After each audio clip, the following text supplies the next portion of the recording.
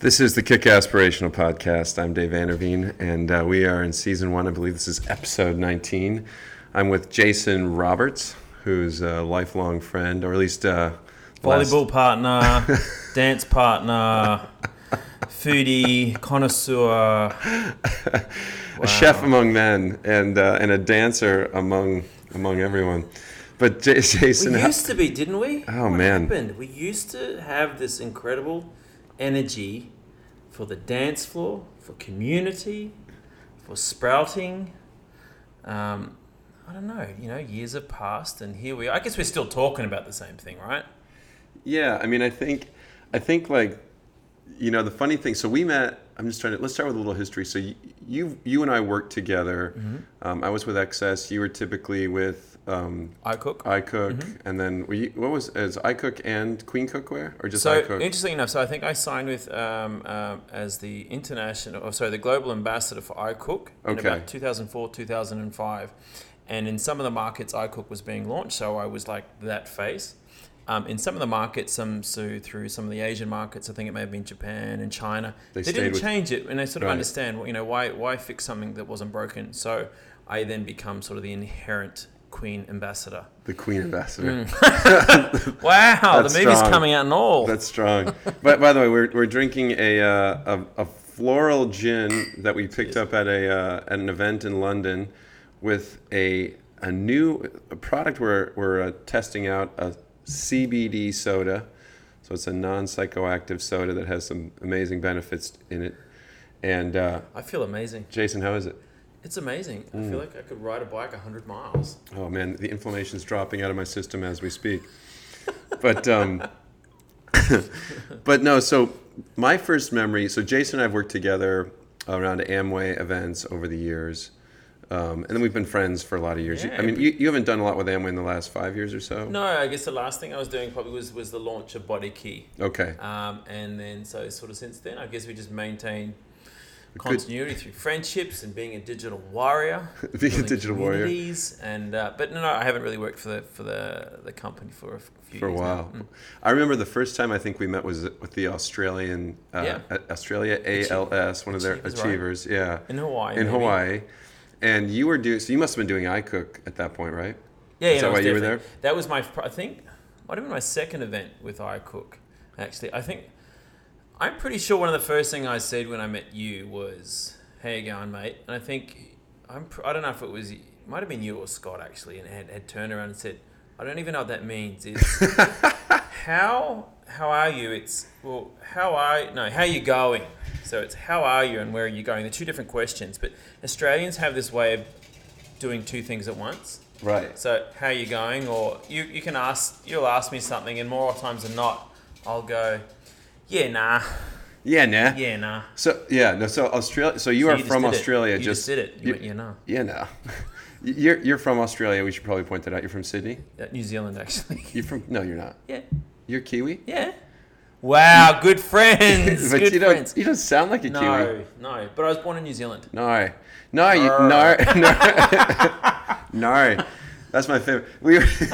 One time Scott and I were sitting, I think we were in Coolangatta, which is on the south of the Gold Coast, or Byron Bay somewhere, and we were, when you ask a classic Australian waitress for something, they'll say, I'd like some bacon with that. They'll say, yeah. And you'll say this, yeah. So we were trying to see how many times we could get her to say yeah. And so she'd say yeah, I'd go yeah. She'd go yeah. But probably like 6 or 8 was. But did you ever get that? Yeah. Yeah. I didn't even count that one. That's insane. So no, I was actually born in New Zealand, and at the age of 4, I moved to Queensland. Grew up on a dairy farm till I was maybe 14. 14 went back to New Zealand, did my high school. At 18, I was 17 actually. I left home, moved to Sydney, started my career as a chef. Okay, so you've mostly spent your life in Australia, hence the accent. Yes. Do you have relatives in New Zealand? All my family still live in New Zealand. Oh really? My mum, my brother, my sister, all my relatives. My dad lives in Sydney though. Have you told them that it's really just another state of Australia? Actually, do you know what? When I did move to Australia, I moved to Bondi. And, wow. and it was a running joke that Bondi was the capital of New Zealand. Because for the longest time, the New Zealand population never grew. Right. People were moving out of New Zealand just as quick as they were being born. Oh, wow. Yeah. So, and we're lucky in Australia and New Zealand that we can live in Back either and country. forth. Yeah. I love... You've seen Flight of the Conchords. Yes. I love the healthy Australia-New Zealand kind of rivalry that they foster on that show. Yeah, well, the stereotypes and everything that they play with. Running joke when I was a kid because, as an All Black supporter, our national rugby that team. means, you're sponsoring the rugby team, just team, for right? listeners, yeah. We would have, we would say, why do seagulls fly upside down in Australia? Why? Because Aussies aren't worth shitting on. And now I live there, so. Oh my God. But I live there now. So. Yeah, there's a rich history of jokes between the two countries. I've heard a few sheep jokes. There's a few of them. But but that's fair actually. That's an Aussie. That's an Aussie pointing it out that in New Zealand that there are 7 sheep to every man. So the odds are in your favor, right? And it's weird that we're not accustomed to several brides. It's crazy.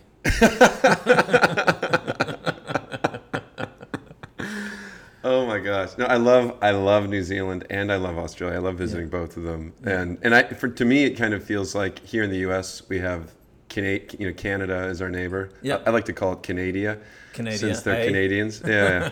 But and then you always get corrected in Canada when you call it Canada, rightly so. But it's I think there's a little bit of kind of.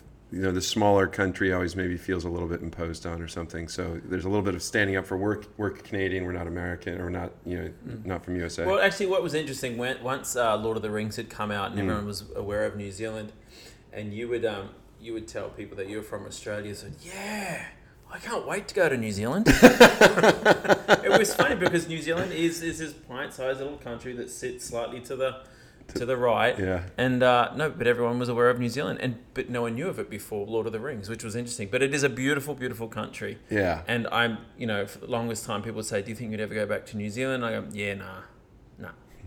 But the more I go back there, the more time, and I think the more space I like, the clean air I want, the things that we're all fighting for now. Right? Yeah, especially as we get older. I think when you're young, I mean, the nightlight's a little slow. Very. Unless you're in Queenstown. Queenstown can be fun. Auckland can be okay, but compared to Australia, the nightlife's a little slower. You're looking for experience, I think, as you get older, and experiences that people aren't aware of. Right. Which is interesting. I went back to New Zealand with my partner Sammy and our children, and we went to a place called Whangamata. We're sitting there, we're having a meal to eat, and this guy came up to us and sort of pointed out that we were tourists, but I shared with him, no, I'm actually from New Zealand, and he said, "Are you guys doing anything?" I said, "Yeah, we were going to probably take a couple of hikes." He'd mentioned to me there was this hike that we had heard of. It takes you up to a waterfall. He said to me, "Look, I'll tell you this, but you're not allowed to tell anyone else. You're not allowed to take a camera. Not allowed to take your phone." Yeah. So it's like a secret spot. It was a secret spot. He says, "Do you know what? There are too many of these places now that we used to have as kids. That now when we go there are tourists there. Yeah. I'm only telling you this in the proviso that you don't tell anyone else. But we went to the same So where was it? It was somewhere near north in Whangamata. So we went to this waterfall. But he told us about if you walk you walk say 20 meters to the right. There's a little hidden track, and you walk down. You can actually walk down to some caves behind the waterfall. Oh wow! It was one of the most beautiful things. I think as we get older, it's those experiences where that you don't see via social media. They're anything but being social. We actually just experience being in the moment. No, I think that's right. That's right. I was just there. I was in New Zealand 3 times this year. Loved it. I was there in the Kiwi summer, so in January, and then again in February. Beautiful. Yeah, so it was gorgeous weather, hot. It was a little dry, but it was really nice. And then I was there again in April, so it was coming into your fall, and I was there with Outside TV. And we were doing this. My friend Pat Parnell has an outside TV show called. I forget the name of the show. The Outside TV Show. The Outside TV Show. I think it's. I'll think of it in just a second. It just slipped out of my mind as I was talking about it. But we do a segment on it called 48 Hours of Awesome, where Pat and I do as many crazy things as we can in 48 hours. Mm-hmm. And what was amazing was we did most of those things in Queenstown. We did a little bit up in Auckland, then down in Queenstown. But the amount of crazy things you can find down there to do was, we did this river surfing where you're bodyboarding on rivers, but which is fine. You and I have surfed and body surfed a lot, but you take your boogie board and you dip down where there's a seam where there's an underwater current, and you can ride that current underwater for as long as you want to, and then you lift back up and you come back up. But there's just all kinds of crazy stuff, and of course there's a lot of bungee jumps and rope swings and all that kind of insanity that they have.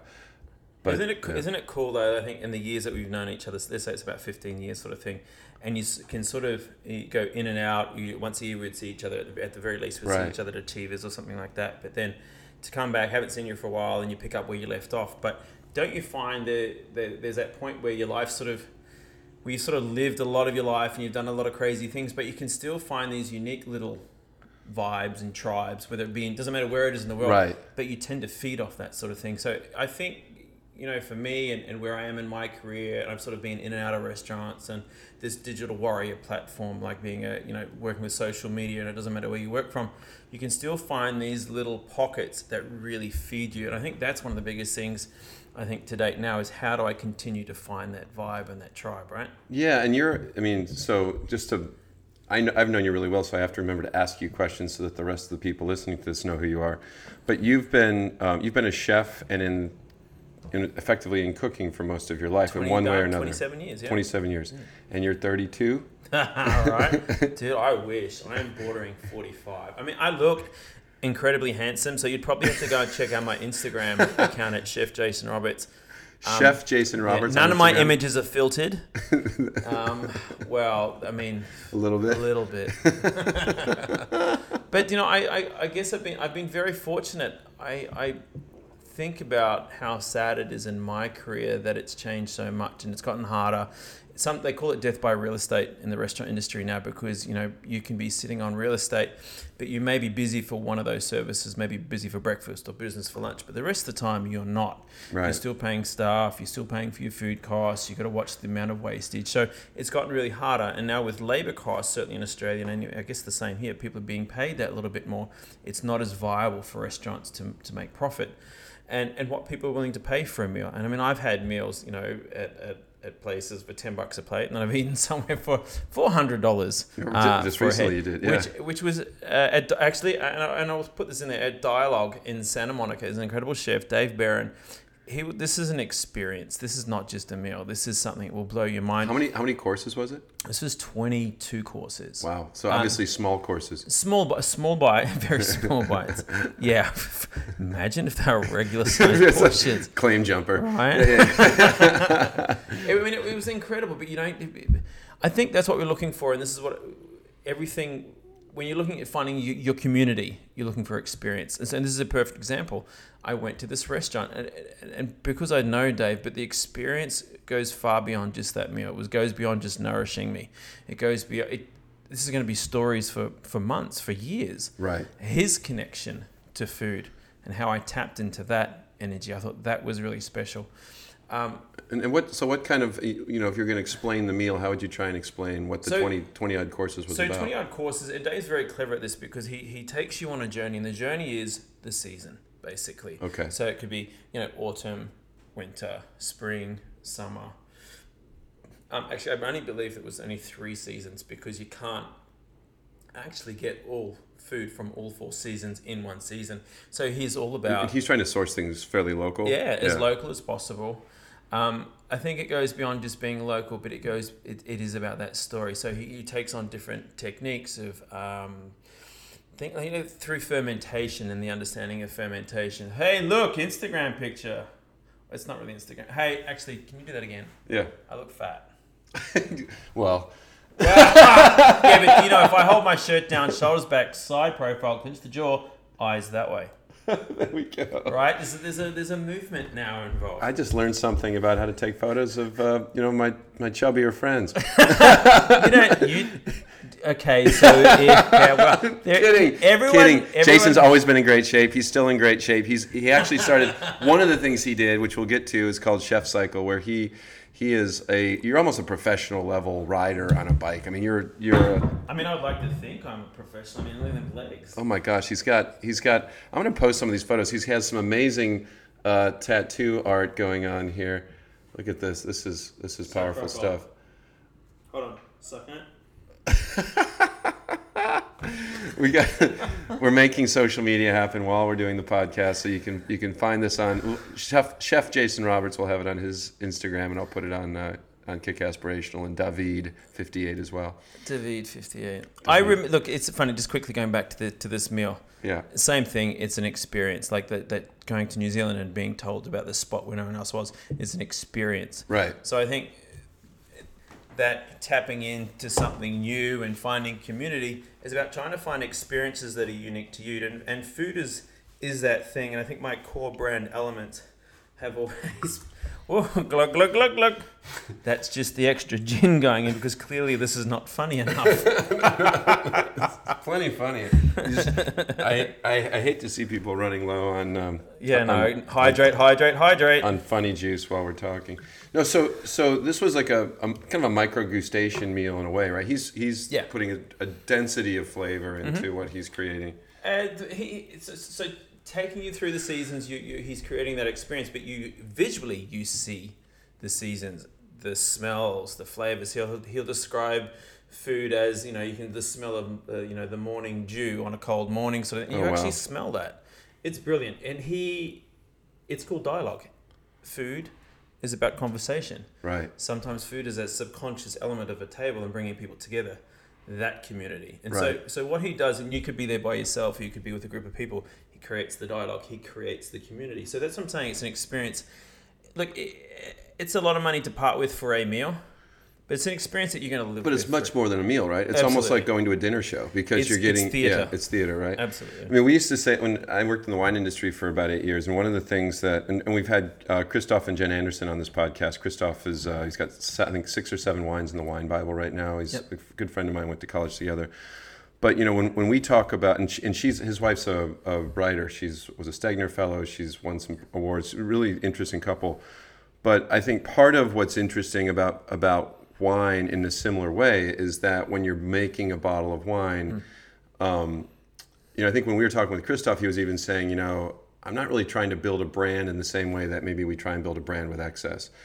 He's trying to build a brand where the story that's being told is the terroir, right? It's the soil and the climate. It's the varietal you pick. It's how you choose to develop that varietal, how you choose to ferment and blend.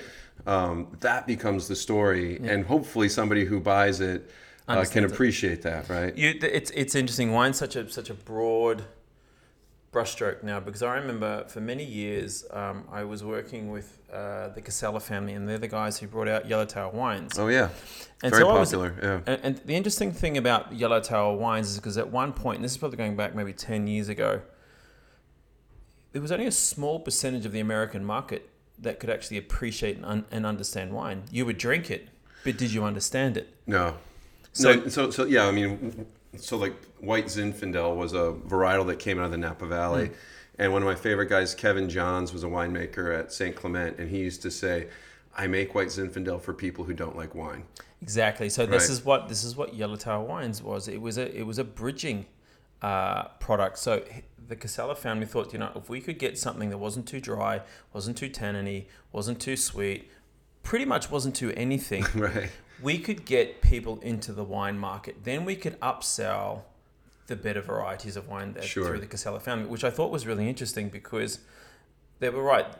They were able to sell a bottle of wine for $5, which happens to cost more than most bottles of water these days. Right. But they were able to get people to appreciate wine. And now those people who now understand wine through this style of, this culture of making wines, now starting to appreciate. So they have built a palate off a platform product like Yellowtail, and now drinking something a little more special. Well, that's what, if you look at like in the Napa Valley, Robert Mondavi was kind of the ambassador for the Valley. And I've talked about this before, but one of the things that he did really uniquely was rather than try and sell his wine, he sold the Napa Valley, the terroir of the Valley. And if, he would get you to fall in love with the Valley, with the microclimates and the fog and the heat and and the way that the soil worked, and whether it was the volcanic soil or the gravelly meadows. But his whole point was to get you to fall in love with what it took to make this bottle of wine, so that's what you were buying. And that created a platform for everybody to sell higher quality wines out of the valley. This actually happened in New Zealand as well, because I think it was 2009. The Marlborough produced a glut of grapes, right? And so everyone produced a subpar bottle of wine, and they came together as a collaborative, and it might have been about 200 different wine growers, and they said, look, do you know what? Next year you have to dig your first crop back into the soil. And so they lost a lot of revenue off that.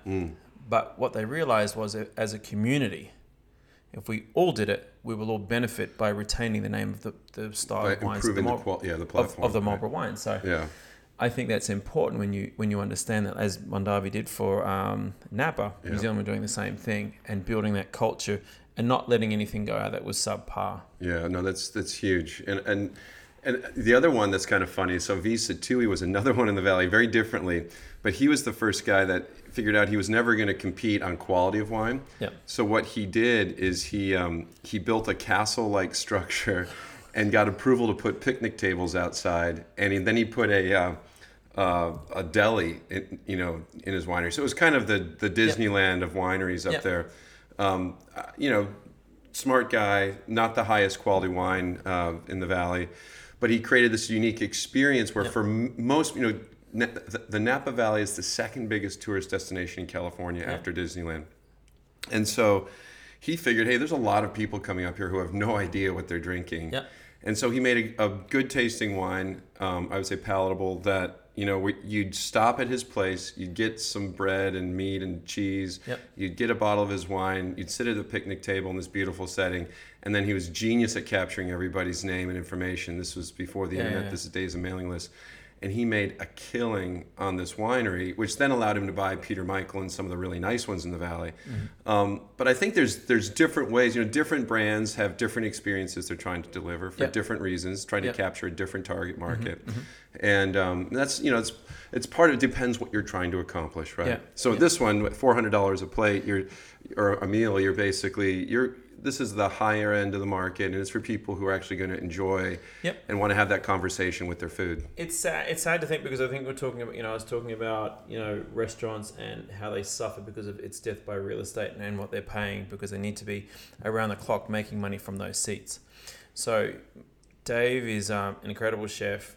He has this experience, and you pay for that experience, but you'll always remember that experience. But here's where the divide is. Whereas I can go buy something that's subpar, may not necessarily be nutritional or whatever, but it will fill my belly, and I won't remember the experience. Right. It's important that we maintain supporting chefs like Dave, because if we don't, they're not going to stay around, because everyone has to make a living. Right. And so there is this point where it's like, well, I need to support that because I believe in that cause. I believe I want that cause for my children and my children's children, not to go and spend $400, but for the professionals. I call it the lost art of the chef, right? Basically, right? Because everything is so mass-produced, manufactured,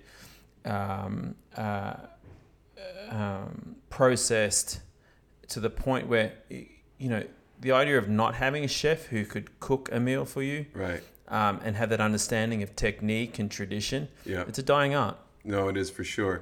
So tell us, this podcast, the reason it's called Kick Aspirational is because it's all about kind of breaking through barriers in our life. How do you get to the place you want to be, live the life you want to have, rather than the life somebody else might be offering you? Yeah. You have a spare room here, right? Yeah, I do. Yeah, you're welcome to move right in here, Jason. But being a chef, choosing to be a chef is an art, and you've taken that in a lot of different directions, not just working in restaurants, but being a celebrity chef on television, working as a celebrity for the Amway business with representing some of our lines of cookware. Take us on a journey. Tell us about how you decided to become a chef or work in a kitchen, and how you got to where you are today. It's interesting because it sounds really cliche for me to start this, because I knew at the age of 4 that I wanted to cook. And like you may see on the back of a lot of authors' cookbooks, I love cooking because I loved my time with my grandparents. I had that same relationship. Oh, wow. And so it was at the age of 4 that I remember my grandmother, She was running the catering along with my grandfather in the Waitaki Girls in the South Island of New Zealand. And I just remember these jolly women in white coats who cooked and my grandmother doting over me. So there was an energy that came with that. Right. So I then, I remember that feeling as a kid. And then growing up in a different country on a farm, that feeling sort of never really went away from me. And you could also connect where the food came from Because to of the how farm. you made it, right? Because of the farm. Because of the farm, we were dairy farmers. We had probably 200 head of cattle. Wow. We grew we had chickens, we had pigs, we grew watermelons and zucchinis and stuff at the back of the chook pen. So there was this, if we used the chicken manure, it would help with the soil. We caught freshwater mullet and jewfish. There was this thing of the seasons, in winter and mushrooms would just come from nowhere sort of thing. So Right. you start to, it's not like I had to learn it. It just become our way of life. It's how you were living. It's how we were living. So to take the idea of wanting to cook, then to see in front of you without it ever being forced, there is this progressive evolution of your understanding of where food comes from and how we use it. How we prepare it and all how that we sort of prepare thing. it. Yeah. So watching my mom cook or whoever cook, not to mention I love food. Yeah, I'm yeah. just such a pig. Well, you're a pretty skinny guy for loving food. Yeah, right. So, and then to go from the farm, what was interesting about growing up on a farm, I went to school with maybe at max 20 kids. Oh, because it was rural. Very rural. And this is in Australia? In Australia, in Queensland, right? Oh, wow. And so to have that experience and where all the boys were like wanting to do woodwork or metal work, or they were wanting to be policemen or council workers or whatever it is, I was like the only guy I knew that actually wanted to cook, but it never felt weird. And I'm talking about, this is like... Because you were all 80s. doing stuff. Yeah, we're all doing stuff, but cooking was what my love was. And then so jump forward to 17, 18, I follow my career. I moved from Auckland to Sydney. I meet my dad for the first time. Oh, wow. Wait, So can my you jump into parents, that? Yeah. so my parents were very young, like 17 and 19 when they had me. Relationship didn't last. My dad had sort of split and did his own thing, and then he reached out when I was 18. Oh, wow. I'd just come back from playing rugby in Japan for a schoolboy team. And you were aware you had a father. I was aware. Your mother didn't tell you it was a virgin birth or anything? No. I mean, to this day, I still feel like I was born out of immaculate conception, but I don't look like my dad at all. I'm 3-4 inches taller, and I'm a much better cyclist than him too. So I met my dad for the first time. It was interesting because I started my humble beginnings as a cook was actually Kentucky Fried Chicken. Oh, cool. I was there for a month, and it was actually my dad that landed me my first job. He's an interior painter. He was working in a restaurant. He overheard that someone had left that day. He spoke to the chef, and she said, "Yeah, sure, send him in." And this is where my love of food grew. And I have incredible respect for Megan Brown, who was the chef who employed me there. She took me under her wing. And so over a course of, say, 4 years, this is an apprenticeship. Yeah. I worked in 3 different restaurants, the last one being Bistro Mon Coeur, which was a classical French restaurant that held 2 hats, which is the equivalent of, say, 2 Michelin stars. Yeah. And I grew very quickly. I had incredible mentorship. Is a hat a Australian... It's the thing you put on your head. So had like a chef's hat. Okay. So that was the equivalent of like a Michelin star rating. Okay. We have the Good Food Guide, and they give out hats. Oh, okay. This is Australian ranking system. Mm-hmm. Cool. So Bistro Mon Coeur had 2 hats. I was employed there under a chef by the name of Colin Holt. Then over a period of time, it's a very transient industry. People come and go and leave. Sure. But Bistro Mon Coeur had a very small turnover of staff. People loved working there. We had great, Damien Pignolet, who's been my mentor since I was 19, 20. Wow. I think this is what's important and probably a really key point to this whole message when it comes to food and something that's inspirational, is that Damien was a mentor not just for food, and is, by the way, still here. Still with us? Still with us. Good. Damien, he went beyond teaching me about food. He taught me about life. He taught me about love. He taught me about music. He taught me about death. Because these are all the things that I experienced in the time that I worked with him. I had a roommate who passed away. Oh, wow. Who died. I had Did you didn't? No. No, it wasn't me. It wasn't me. No How one did knows how it. did your roommate Actually, die? that was really sad because it was 2005. Julian was a German backpacker who lived very frugally, I guess. We were sharing a house. He drank a lot. He rode a road bike. Yeah. I couldn't tell you what he actually did for work. I think he was an IT of sorts. But, I did my work. I was working 80 hours a week. He did his thing. We just shared a space. Anyway, so it was Boxing Day of 2005. So this is like the day after Christmas? Yeah, day after Christmas. He'd gone to the races. There's some race on that day. He'd gone back to his friend's apartment in Rushcutters Bay in Sydney. Okay. And apparently there's a spa pool on the top.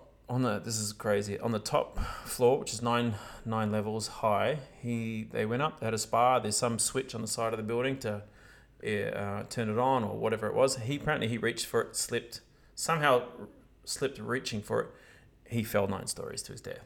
Oh no. So at 2:00 in the morning on the 26th of 2005, I get a phone call. Your roommate has been in an accident. They didn't tell me he'd died. Oh wow. This was actually horrific, because at 2 a.m. I'm like drowsy. I don't drink. I'm focused on my work, and I'm coming. They actually knocked on my door, picked me up. Even in the car, they didn't say he had died. Yeah. They took me. So I remember walking around the corner of this building, and all I see was it looked like a surfboard bag. That's a body bag. It was a body bag, and blood, which was 2 inches thick. It was horrendous. And then obviously I worked out, okay, something's happened here. I don't think I'd even computed that he died. Right. Still hadn't even. They said, we need you to identify the body, and that's when it sunk in. Oh wow. And so I'm in a state of shock because I didn't know what was going on. I had to, they said, they revealed his face. He'd actually, I'm sorry for anyone who's listening because it's pretty horrific. They showed me his face. I said, I'm not sure if it's him. Because he had landed on his face. Yeah. I had to take another look, and I recognized his t-shirt. Yeah. And that was him. Oh Done. wow. I tell you what was interesting that day. It was a bit of an out-of-body experience for me too, because they then drove me home. By then it was probably 3:30 in the morning. I started work at 5:30, 6 o'clock in the morning, because I like to be at work an hour ahead of time. I like being ready. I liked having most of my work done before I was meant to be even at work. Prepping. And so I got to work. At this point, I wasn't running the restaurant. I was I don't know if it was pastry chef or a sous chef then. I was waiting outside for someone to let me in. But on the way to work, oh my god, this is before iPods. This was a Discman. Oh yeah. I was listening to the last track on a Pearl Jam album called Indifference. Oh wow. I listened to that song solidly for about a week, but that morning I put that song on. I started listening to it, and there's a reservoir, like a water outlet, and it has barbed wire fencing around it at the top of Centennial Park. I got over that. I jumped over that, and there's this big grassy area, would be about the size of 2 tennis courts. I sat in the middle of it, and I just listened to that music. And it was the weirdest thing. I had 3 black crows. It was like some weird witch triangle. Wow. Land around the outside of me, and I'm just there, just trying to take in and absorb what's going on. I'm still in shock. There's these 3 crows. I'm listening to this music. Wow. It was a complete weird, crazy experience. And then I had to be at work at 6. I'm still obviously conscious of time. I get up, jumped over the barbed wire fence, and started walking to work. And then a guy, every now and then I keep looking over my shoulder, someone follows me to work at 6 o'clock in the morning. I get to work, I sit on the stairs, and he's peeping out from around a building on the other side of the road. And I basically just told him to F off. It was the most craziest. Some random guy was following you. Yeah. And so anyway, I get to work, I told him what happened. They said, you just go home. We don't need you here. I took a week off. I actually went to Byron for 2 weeks surfing. There you go. Thanks, Julian. Wow. Maybe I did push him. So, no, Julian, Byron Bay is beautiful, but it's horrific to lose a roommate, even if it's not somebody you're close to. Actually, the worst part about that whole experience, and yes, it's sad that Julian passed away, but the reason I was the one that had to identify the body was because he had no living relatives in Sydney. Oh, wow. He had mum and a dad who were deranged, I guess. Or, no, when they're not together. Do you call it deranged? Estranged. Estranged. Deranged. They can be deranged as well, but I think it's called estranged. Sorry. Yeah. They were estranged. Dad was in the UK, I think, and he was a pianist. Pianist. Pianist. It sounds like it's such a great term. He's a pianist, and he was finishing out a tour, and so they put Julian on ice for a week and a half, and then he came to collect Julian's things, and because when I set this up before, that Julian lived very frugally. Yeah. He had a mattress on a floor. He had very little stuff. His dad basically accused me of stealing all of Julian's things. Oh wow! So, double whammy. And you had to point out to his dad that Julian just didn't have a lot of things. He didn't have anything. Wow. So it was that was a crazy time in my life, but it's interesting. You know what I took from that moment, and oh my God, I was in Culver City because I've had a storage facility in Culver City since 2008, and I have all the cookbooks because you had lived here and I lived in LA. Yeah. And then when I moved here, I brought everything with me. So I've never bothered to ship all my cookbooks. I have 1,000 cookbooks that I've collected over 20-something years. So it's not all your cookbook. This is These your library of cookbooks. Library of great chefs from around the world, and a lot of vintage books and things like that. But there was there's one book that I'd written in there. The name of the chef is Hideo Takura, a Japanese chef, who I've since met actually, which is quite funny. Oh, cool. In the book, I'd written this piece, basically, Julian, you are gone. I think this was some sort of way of me just vetting how I felt at the moment. There are these little reminders every now and then of someone that was once, that I knew in my life. But I think what I took from that experience, and as crazy it is, and it's a bit like, when you're on an airplane and the flight attendants, you hear that thing and you put your mask on first. With the passing of Julian, I think what I realized and what I took from that moment, and at that time, I was 21, there was something about putting my own mask on. That Julian's life had been lived so I would learn from it. Julian was pretty out there. Like, he drank a lot. I think he may have even had some gambling issues. That's why he lived so frugally. But I felt that it was important to realize that the people that are in your life, they're here for you to experience and learn from, because that was the only way I could actually digest what that happened. He had passed away. Yeah. Not just because I had to view his body, but I had to find a way of processing that whole moment. Well, like you said this other chef, this friend of yours, had taught you about life and death, and yeah. I think part of, when you're 21, I think most of us think we're immortal. I mean, maybe we wouldn't say it, but no one thinks they're going to get old. No one thinks they're going to get sick. Yep. No one thinks they're going to die, right? That's why young people don't save money typically. They don't buy insurance. Why would you? No. You're going to live forever. Absolutely. And I mean, one of the things that keeps hitting me, because we have friends on this. We have friends that are older, friends that are younger. Mm-hmm. I have friends now in their 60s that we do stuff with, we ski with, we play tennis with, different things like that, which used to seem ancient to me. Now that I'm almost 50 myself, it seems just right around the corner, You look like a 32-year-old schoolgirl. Well, I'll buy you another drink in a second, Jason. But the thing that there's a movie called Liberal Arts, and it's about our son went to this college, Kenyon College. It's by this fairly well-known actor, Josh Radnor. But one of the actors is a college professor who's about to retire at Kenyon College as part of the storyline, and Josh Radnor's character comes back to Kenyon to visit him as he's about to retire, bumps into a younger girl who's still a student there. The Josh Radnor character is probably in his 30s. And he kind of falls into semi-dating her. And the college professor says to Josh, when the college professor kind of finds out this is going on, because it's, the age difference makes it a little bit inappropriate, or just at least unusual. The college professor says, you've got to be careful. He says, he goes, I have to keep reminding myself I'm not one of the students anymore. He said, because inside I feel like I'm still one of them. Yep. But when I look in the mirror, I see an old man. Yep. And I think there's this, when you're 21, you just have there's no way for you to really understand that unless you experience the death of a friend or a brother or whatever, or a roommate. And so learning about death, I think, is really kind of, at least the way I interpret you talking about it, is kind of learning about our own immortality. Mm-hmm.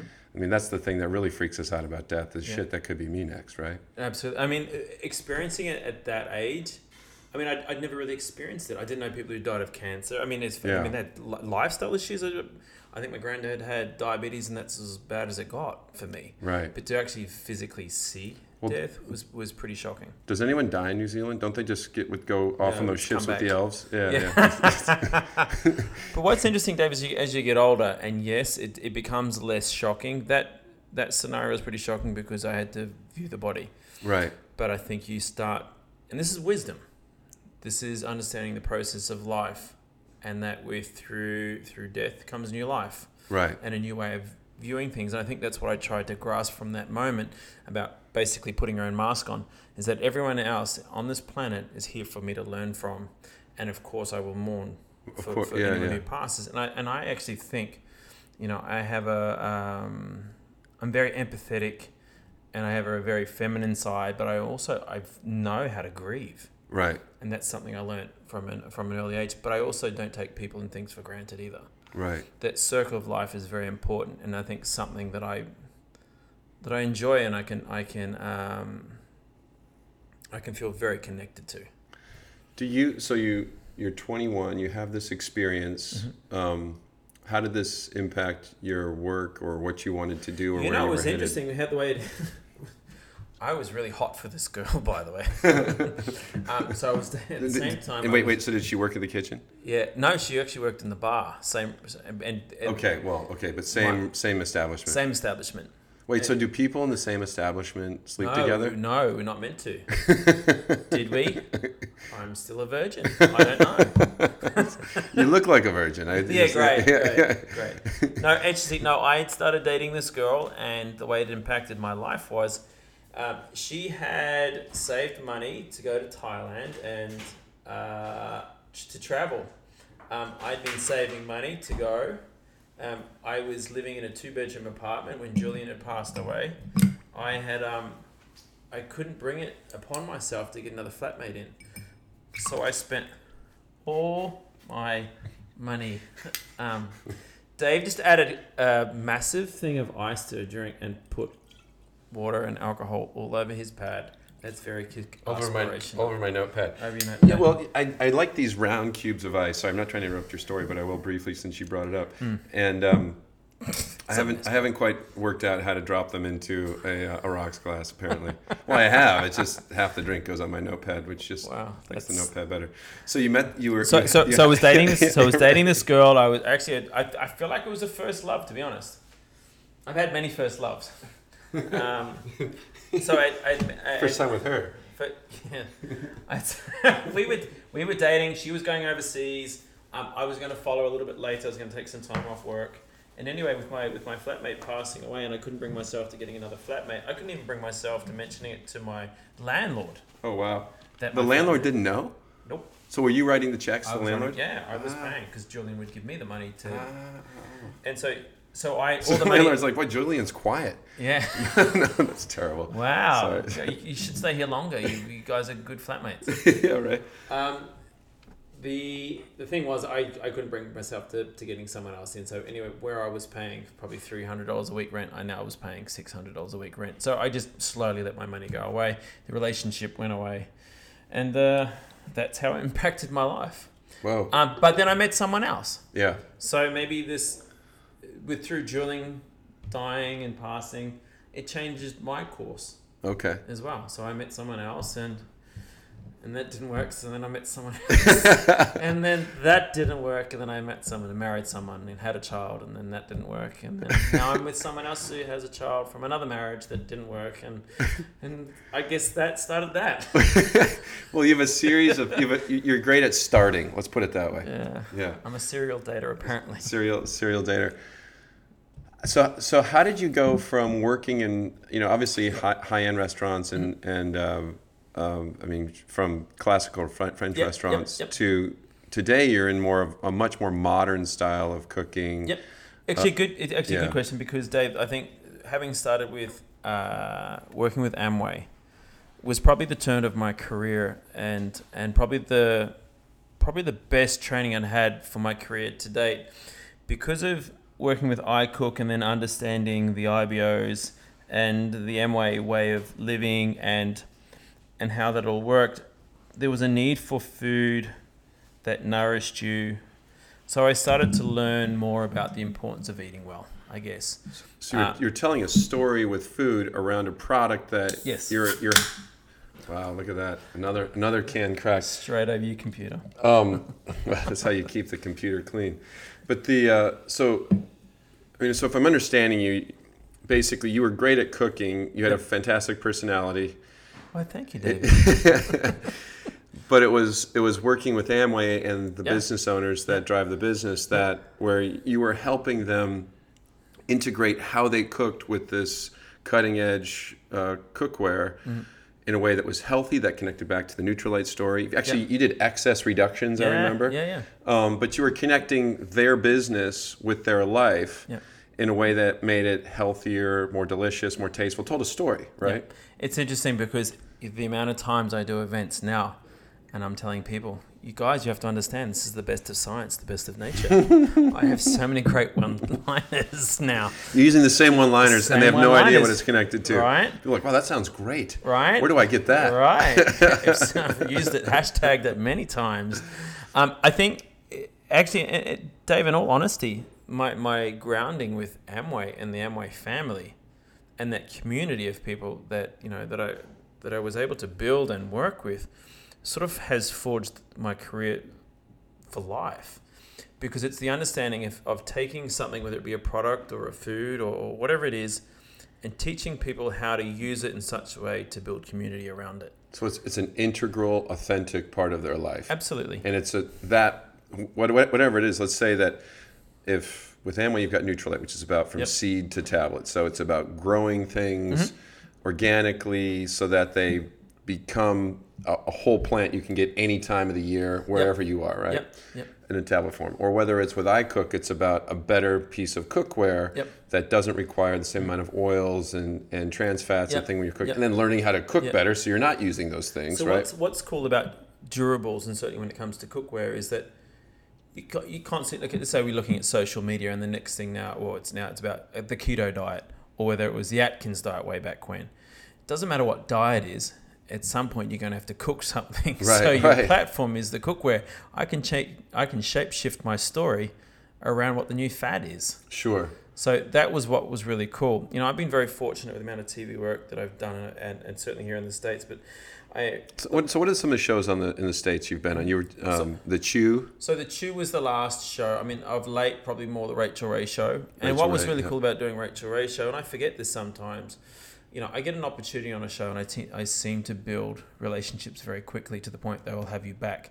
And the producers said... Wait, people have you back? Yeah, right? Have they met you? Yeah, well, I sort of become a stalker and like everyone in their Instagram pictures, and they say, hey, you should come back. But something that resonated with me, and it was one of the producers on the show said to me, you have this innate ability to produce yourself as you work. You know what to say because you know what connects people. Right. I take this back to doing live events with Amway, is that you have people, when you're working with an audience that's in front of you, you ask questions. A live audience. Yep. You get automatic responses. And you're trying to add value to them because they're going to have to take what you're giving them and try and repeat it, right? Retain and repeat it a little bit. Yeah. And if you're not authentic in that, you're not going to last. It's not going to be memorable. No. So you are constantly, and I think that the element that I've always taken into this, I just want to see people laugh. Right. See people smile. And so we were doing, was that the Rocket Monkey thing? Yeah. Oh yeah, that was right. Yeah, that was oh shoot, it was Neutral. It was a Nutrilite product set, and it was called I'll think of it, but man, my brain is not firing on all cylinders today. Yeah, probably those margaritas at lunch. But I remember wearing a t-shirt. Simply Nutrilite. Simply Nutrilite. That's right. It. And so I remember we were in, where were we? North Carolina, Greensboro, North Carolina. Oh yeah, probably. Huge event, a lot of people, big auditorium, and I don't know if I had cookbooks then or not. I had something that I wanted to give away. I remember jumping off that stage and running. This thing was like 30 or 40,000 people. Yeah. And going all the way to the furthest part that I could actually go to, climbing up. Way up into the... Up into the ceiling. Up in the... Yeah. I gained everybody's attention that day Right. because I did that. Right. I mean, I lost my breath too. I gave something away, but Got a I little felt sweaty. in that moment, and this is not to sound like a. Here's how I view television, and maybe you can take this into your business. I feel like if you can get a kid to understand and follow you and believe in you, Yeah. you get the parent for free. Absolutely.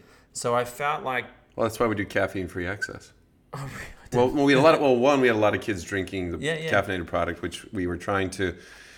We don't recommend that, and we were, look, there's a point where it doesn't matter, where we have to take responsibility, Absolutely. regardless of what we write in the can. And so I was like, well, look, if the kids are going to drink it, let's give them something they can drink, so they're not drinking this thing they shouldn't drink. Mm-hmm.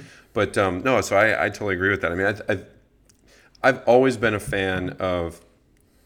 Well, the whole marketing for excess has been towards a young audience, right? Towards people who are in their 20s, late teens or 20s. Yep. It's action sports, it's adventure, it's all those types of things. Before we created all of that branding and storytelling, we were sampling and selling it in grocery to mom. Yep. Because we realized mom was the person buying by the case for the home. Yep. She was buying Red Bull and Diet Coke in the same shopping cart. And I said, if we can give mom an energy drink that tastes great, doesn't have calories, and is healthier, has mega doses of B vitamins, this will solve a big problem for her. She'll like it. She'll buy it by the case and bring it home. But here's the thing: mom's the decision maker. She's not the approver. The approver is the family, and particularly the adolescent kids are the hardest ones to please. So if we could target market, we're going to sell to mom, and she's going to bring it home. But when she hands it to the kids, they'll feel like it's for them. And I think, to your point, that's been a cornerstone of our business. Is look, the person even today who buys our drinks is still the mom and the family who's bringing it home, and the kids love it because they feel like it's made for them. I just said, look, if we make this a pink can of Tab, the only person who's going to drink it is mom. The kids won't touch it, neither will dad. But if we make it something that's accessible, that the kids feel like, wow, this is for me, And current. then everybody will drink it. Yeah. So my example for this is getting the kids involved and getting the parents for free food. Every parent has a nightmare with their child not eating vegetables and stuff like that. So I've later been doing a couple of different school tours, and I'm an ambassador to a product called Ora King Salmon, which is a salmon that comes out of New Zealand. And so they've donated me a fish to go and do a cooking class at the school. And so Do you have to use one fish for all the schools, or do you get a different fish each time? Oh, just one fish. Just take a slice off it, cure it, and then ferment it. So no, I took a whole fish. What was really interesting about this transaction with these kids was, so I'd come along to cook, say, 3 or 4 different things. So I'm going to do some vegetables, I'm going to do some fish, and at the end we're going to make donuts, all right? Yeah. So the vegetable thing is, I'm showing them how to make a salad, and I get them involved, and I get them to actually touch, like with fennel and lemon juice with a glove on, and they're crushing it, and they get to try it, and some of them umming and ahhing about it, but they try it. The reason they tried it is because they were the ones who made it. Oh wow. I had this whole fish, right? So it was a bit of a surprise. I pulled out this fish, and it's probably close to maybe about 16-pound salmon. It was huge. A big one, yeah. Pulling it out. Well, that would be like almost 8 kilos. Yeah. I love kilo to pound conversions. I live for that. I can divide by 2. 2.2 I'm not as good with, but 2 I got. Yeah. Give or take. I'm going to lose a bit of skin and bone anyway. So I pull this fish out, and the kid's like, whoa! And so they're excited for 1 second. The next They want to touch the eyeballs and see the teeth. Oh, no. Okay. Initially... So it was weird because I pulled it out, and they're going, wow, that's... You're talking about the salmon. The fish... The salmon. You pulled out the salmon. Wow, slow down there, big boy. So I pulled out the fish. Wow, straight to jail, Roberts. And but that's still okay in New Zealand, right? They're cool with that. No. Look, it's a hobbit. Hashtag me too.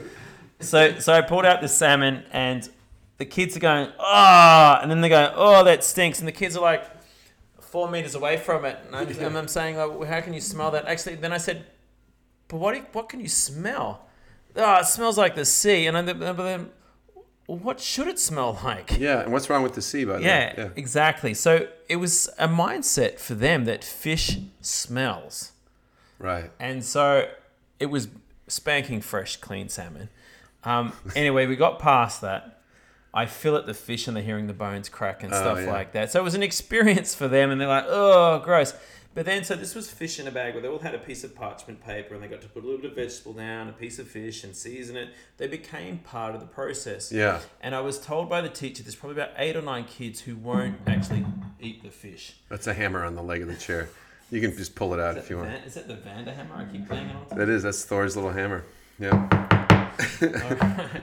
It actually so there's wheels on this table that we're sitting at, and there's you can hit a wedge into the wheel so it doesn't move. That's why the hammer's there. It's a very interactive table. I thought this was like that Braveheart table where you can whack somebody in the head. It's actually near my wife's seat. If I get out of hand, she just whacks me with that thing. Sarah has a black belt in karate and kung fu, and she's not afraid to use the hammer. Right. So anyway, so you said the teacher said there's some of these kids. There'll be some of these kids that probably won't eat the salmon. So what was interesting, 40-something kids, they've all put the fish on in the paper, it's on a tray, it's in the oven, I pull it out, and every piece of fish that got wrapped got eaten. I did not hear one complaint. I think probably 2 of the 8 kids had come up and said, I'll actually try that salmon, who I was told that wouldn't eat it. Oh, that's great. And I think one of the biggest things when it comes to food and educating kids on eating foods and vegetables and things like that is actually having them be part of the process. Yes. So it could be when you go shopping for the vegetables, give them a choice or give them a moment to choose something that they... Maybe start with a recipe. Like exactly. Right? Yeah. So they feel like they're part of the process. And I think what we tend to do is because we see it as a nightmare or a chore that we have to clean up after them, we're taking away that experience for them. Wow. And participating. And there are ways of like with vegetables, like there's bamboo knives where they can actually chop things. Food is a tactile thing. Yes. And if you don't let them partake, they're not going to have an interest in it. Look at how popular do-it-yourself projects are now. Mm-hmm. I mean, when you and I were kids, I didn't grow up in New Zealand or Australia, but when I'm assuming it was similar. When you and I were kids, like you did stuff with your parents. You are 5 years older than me. So. I was a kid when you were an adult, probably. Good try. I could be your father. No.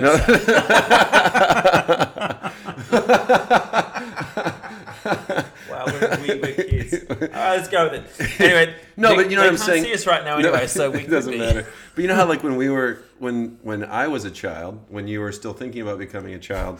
I was a tear in my mum's eye. Well, actually, my mum was probably 13. Wow. I'm not going to go there. Hold on a minute. My mum is only 12 years older than you. So you could say all 3 of us were kids. Oh, my gosh. Your mother wasn't old enough to babysit me when I was born. So but I think the thing was like when I was growing up, we had a lot of chores. There was stuff we did. Yes. I grew up especially when we lived in Michigan. We moved I grew up in 3 cities: Detroit, Baltimore, DC, and then we moved to Michigan. When we got to Michigan, there was just stuff you had to do, and so there were responsibilities that you had to make. And so for me, like building a box out of wood, or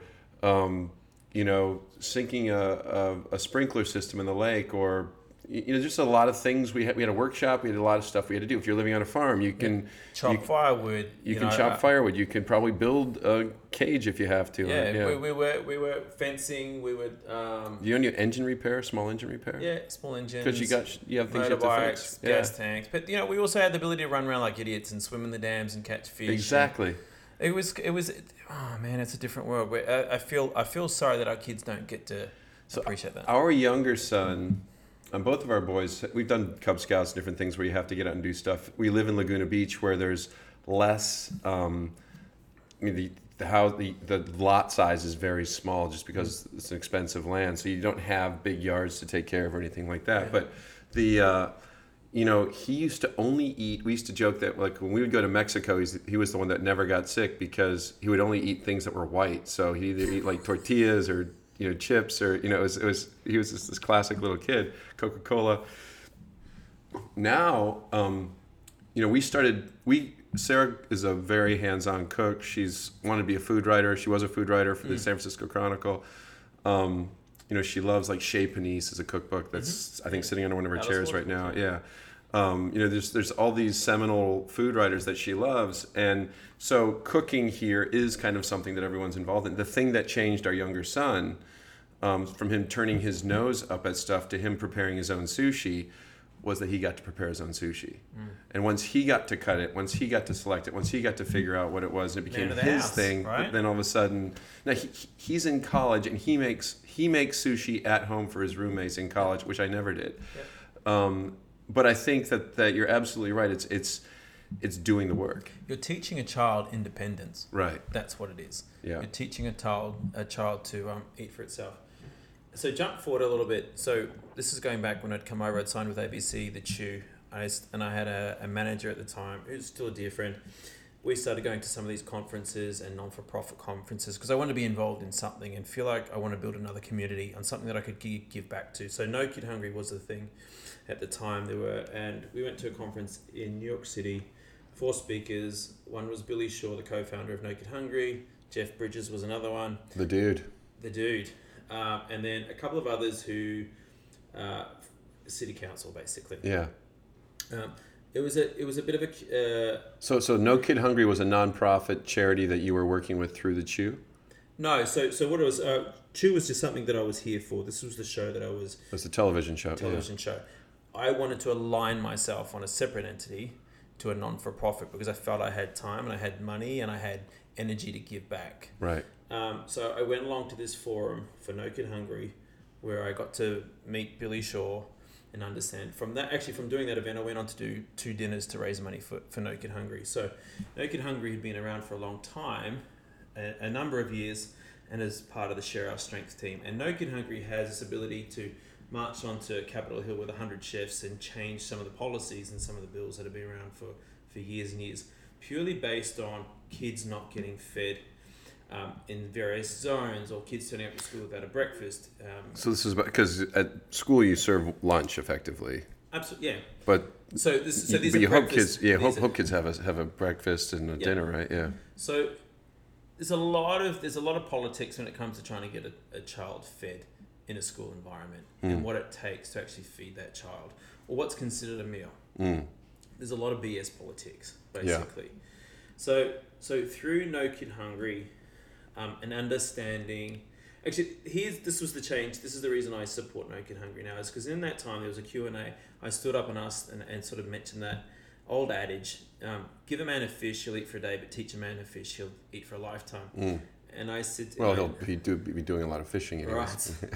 Well, you just grab a net or stick a jellycone back. I mean, I just don't see how we're not forward thinking right now. Right. I did ask that. I sort of put that forward with, okay, I get that we're giving kids a meal in school, but what are we doing to teach them to eat for themselves? And is the food that we're giving to them in school, is that actually good for them? Right. Is it nourishing? Well, I don't know. It's a container of milk, a piece of fruit, and maybe a muffin. When I was in school, hot lunch was terrible. Yeah. I mean, it was. Yep. Not that it wasn't just not great tasting, but the best meal we had all week, typically during hot lunch, was the day we had pizza and cinnamon rolls. Yeah. Which has very little food value. Yeah. And the other no days, nutritional value. Yeah, exactly. So, over-processed, white flour, white sugar. Yeah. Right. So this was my question. What are we doing to teach a kid to fend for itself? Right. With something that's nutritionally viable? And Jeff Bridges was the one who actually answered my question. He said, well, in Santa Barbara, we're starting school garden programs. Oh, cool. And so from there I was sold, not just because he's the dude, but because he answered my question. And I felt like I was then part of something. Right. My question mattered. His answer mattered because I got myself more involved. So the kids are doing gardens and then they're taking that food and preparing it in the school? We're teaching children the circle of life, basically. What it takes to grow something, to harvest something, to prepare something, to feed and nourish yourself with that. Wow. Okay, so that's not in all schools. That was just a program. And I don't even know how well that's gone down. But the idea is great. I mean, I think there's a lot of evidence. One of the really interesting statistics is people who actually cook their own meals have a much lower incidence of obesity. Mm-hmm. You're preparing consciously. Right. You're not wasting anything. No, and you're taking the time. You're not just filling your stuff in your face with a Hot Pocket. No offense to Hot Pockets, but yeah. I mean, lunch is pretty good, by the way. I ate 3 Hot Pockets. Actually, it was a delicious tuna taco. So that was a seed that was planted in me, was that going to that particular forum. And what happened next, what had transpired next was not just the 2 dinners that I did and it raised some money and awareness. I started to build a little bit of community through social media. I was being seen as someone who was helping the community. And I'm an Aussie doing it in America. I mean, I ended up on Capitol Hill advocating for people in New Jersey and New York and talking to some senates about the importance of kids getting their first meal at school, because without it, there's no energy, there's no concentration, they don't start their metabolism. Right. Well, and their brain's in development at that stage. Oh, exactly. The first 7 years are so important. And without something in your belly when you're at school, you're not thinking about what's on the board in front of you, what the teacher's saying. You're thinking about lunchtime. You're thinking about, when am I going to eat next? Yeah. So it hits home really quickly. I never had to choose between the quality or quantity of food growing up as a kid. I mean, I ate like a pig, but I never had to choose and didn't have to worry about where my next meal was coming from. Right. And that's a harsh reality. And when there are parents in some states that are worrying about, do I pay the gas bill or the electricity bill before I put food on the table? Once upon a time, a parent could buy 4 burgers and get change from $5. Right. That's not the problem anymore. It's not the quality of the food that we're worried about. It's actually having food. So...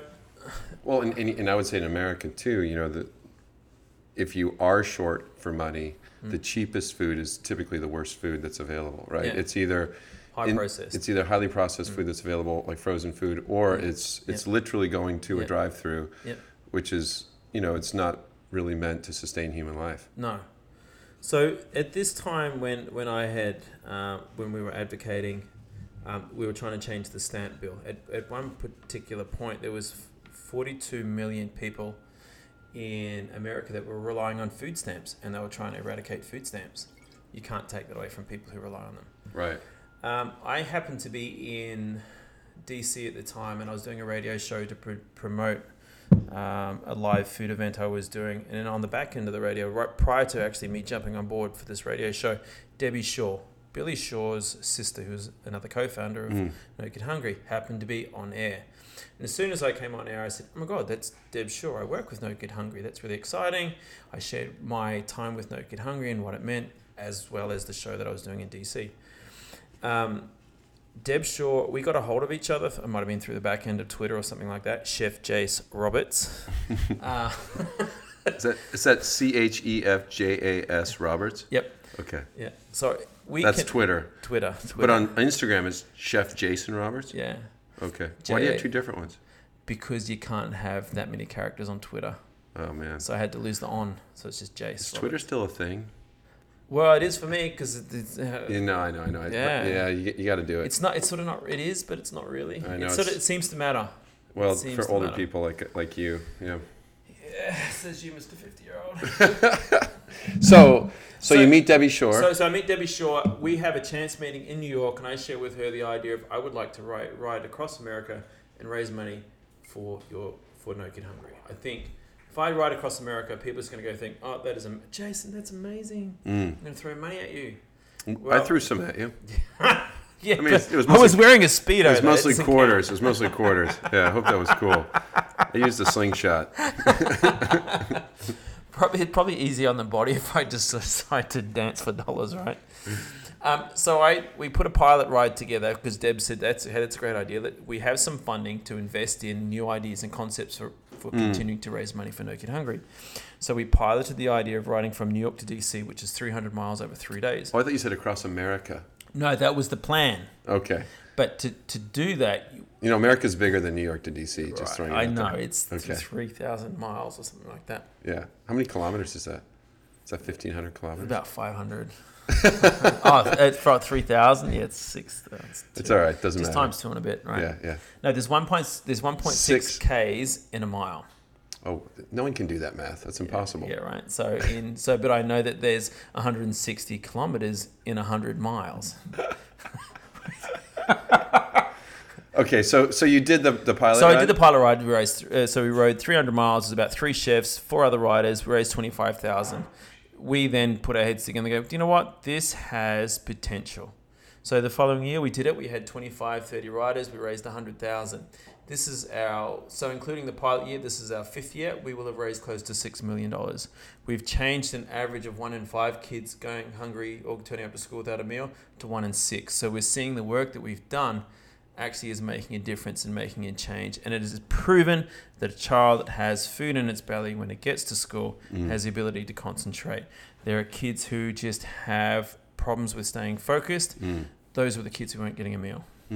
So we're making differences, we're making changes, but I think the important part, the other factor to this too, it's heartfelt to go out and do something that's charitable, that giving. It makes you feel better about who you are. Right, exactly. It connects you to it. But going beyond that, Dave, I think this is, for me,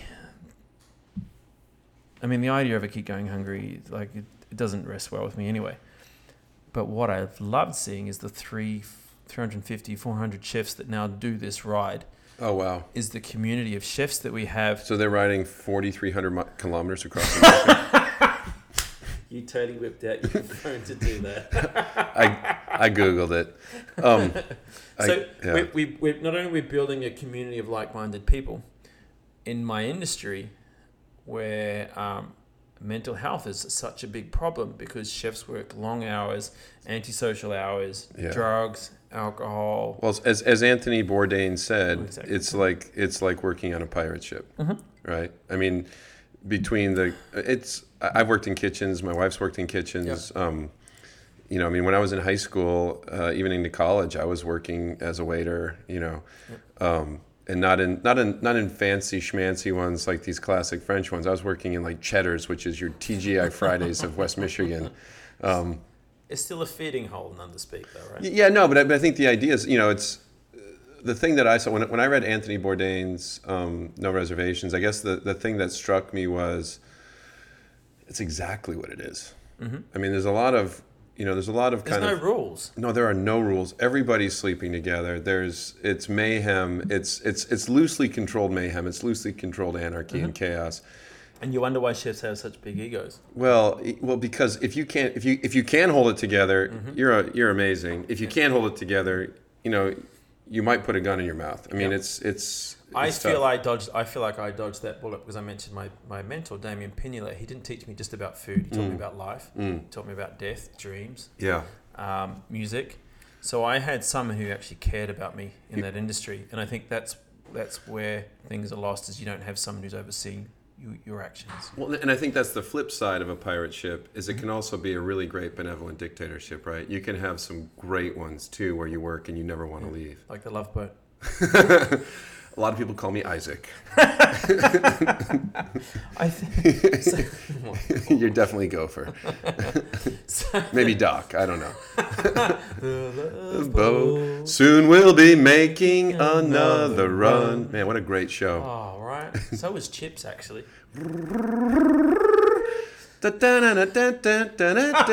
You be Punch, I'll be John.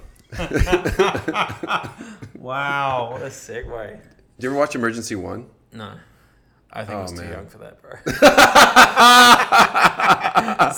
You salty dog. All right. So hold on, just quickly. So back to this. So building this community within Chef Cycle. And we're not just raising money and raising awareness for hungry kids in this country. We've now built a community of chefs who are looking after themselves. They're putting their gas mask on first. I know chefs who've now They're dropped putting their what on first? gas masks. Gas masks? Oxygen masks. Sorry.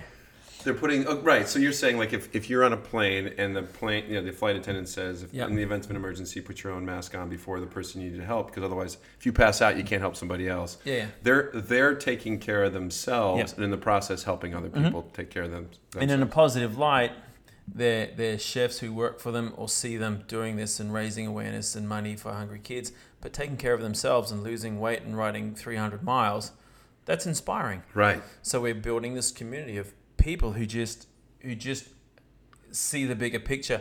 And not only are we all sort of building our own social awareness and social platforms through helping each other, right, we're creating an incredible vibe for the whole hospitality industry. So do you have to be a chef to do the ride? No. So can I do the ride? You can do the ride. When is it? It's May next year. It'll be in Santa Rosa, wine country. Oh, wow. This is country I know well. Yeah. We lived in the Napa Valley. Well, that Santa Rosa's technically Sonoma. We're always, as Napans, we're always a little suspect of Sonoma. So you could actually have a team. Okay. What would make sense is for you to have a team. If you do the ride, I'll be on your team. Okay. I know someone who will make bikes. So it's this coming May. I'm in. Yeah. Hold on. Let me just double check. And where does it ride from? Santa Rosa to where? So we do 3 loops.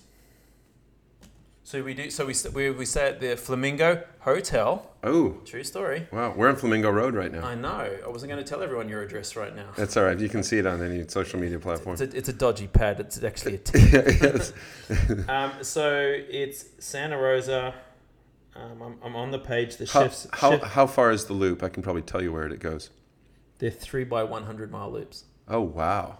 So 100 miles is a long way. So you ride into Napa? You ride Well, wait, this isn't. I thought I was riding a motorcycle. a push bike. I'm joking. So we're going from Santa Rosa, and you're riding 100 miles. Do you go north? Do you go out do you go out like the Russian River? Oh, there's three different routes. Okay. 3 different routes, and you'd be surprised. So these chefs are Because I'm guessing you're trying to avoid traffic on this. On yeah, this no, we route. have. There's We beautiful- now have, because of the numbers that we have police escorts for like the first 20 miles. I used to do marathon. I used to run marathons back when my knees and hips were a lot better. And 18th century. yeah, back in the 18th century. Wielding a spiked, Well, it was wielding either a spiked mace. it was either get on a horse or run. No, but the the Napa Valley has so many great backcountry roads that you can ride on or run on. It's gorgeous. It is literally one of the prettiest marathons. So one of the hardest days I've done, and all the times that I've done this, I actually rode with Duff Goldman. He's the guy from Ace of Cakes, the chef. Oh yeah. He's a pretty big guy. He lost a bit of weight to do the ride. He did one full day. He rode 100 miles. I was in that saddle for 12 hours. He probably had to get off his bike probably every 300 or 400 meters. Oh wow. But we got through it. But at the end, when we got there, Pink was there to congratulate him. And oh, how cool! It was pretty. That was an amazing. How many people are on a team? So the way it works is you sign up and you do it, but you can create a team. But by creating a team, you're creating your own inner community. In that community, if you find people who want to join that team, we can raise money. So one of the people who's done this podcast is Christoph Anderson, who has always been a cyclist. He's originally from Del Mar, Southern California, by San Diego. Yep. He's a fabulous winemaker up in Napa Sonoma now at Scribe, and a bunch of great wineries there. But he loves riding push bikes, as you call them in Australia, New Zealand terminology. Pushies, mate. Yeah. Yeah, you got to push it? Yeah. Yeah, mate, I got to push it? Yeah. Oh, come jump on the pusher with me. Yeah. Yeah, want to push it? Yeah. But I'm gonna call out to Christoph. I'm sure he'd want to do it. May's a good time. And maybe we'll get a couple teams. How many teams? Are we limited to the number of teams we can bring? No, you can have as many Maybe teams. Papalardos want to have a team. I'm just throwing it out here. All right, but here's the thing. I know. So how many people on a team?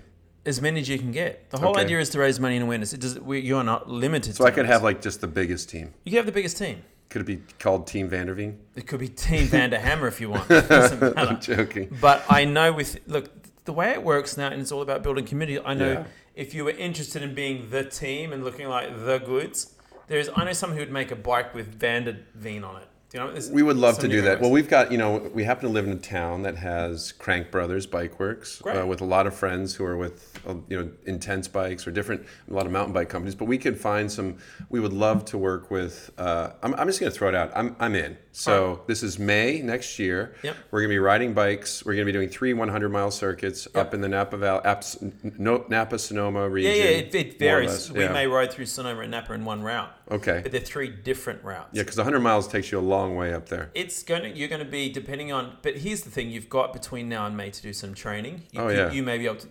I probably won't train. I'll probably just go in cold. There are a lot of people. You got to remember, it's chefs that are doing this. Yeah. Can we take e-bikes? That's probably going to be a thing. It probably will be, won't Probably will be. It doesn't matter what you do. But I think that's half the fun. I mean, e-bikes don't mean you don't work. It just means you go faster than everybody else. No, it means you're pretty shit. You can ride an e-bike. But you will be labeled e-biker. I will definitely ride because we're not doing mountain biking. You do have to wear Lycra though. Oh, sweet. I'm already thinking of Lycra outfits that I'm going to be developing. The Vandertoe. Actually, can I tell you there's something that's... I'm so excited. So there's costuming and there's bike riding. Are there cocktails while we're doing this? At the end, yeah. Do you know what? You could do whatever you want. We may introduce a new cocktail element. I think we might do... I'm going to put it forward to Adele Nelson, who heads this operation for us now, that we do one dress-up day. Oh, for sure. Yeah. I think what we're trying to do is actually break it up. We may even look at it. So it's a 3-day event. The final day should be. I mean, there should be a costume option that. We may do that on the second day. The reason Okay. being is because we feel like over the last few years of doing this, sometimes during it we've had the ability to go to schools and see where the money is going and right. how it affects kids. And that Yeah. I feel like we've lost that in the last couple of years. And I think it's important to bring that back. So every chef has the experience of seeing where that money goes and how it impacts the child in that community. Oh wow. It's so powerful. It's beyond powerful. Very cool. So we need to bring that back in such a way. So we may work it out that there's 2x100 mile rides. There's a third day if you want to do we'll create a 300-mile ride. Mm-hmm. But there will be a day where there is going to be smaller activities and a chance for us to infiltrate the community and do some Great. stuff on a school level. I think that's a really good. Well, and the great thing about the Napa and Sonoma Valley sound really bougie, but there are a lot of migrant families that live and work up there. Yep. There are a lot of Yeah.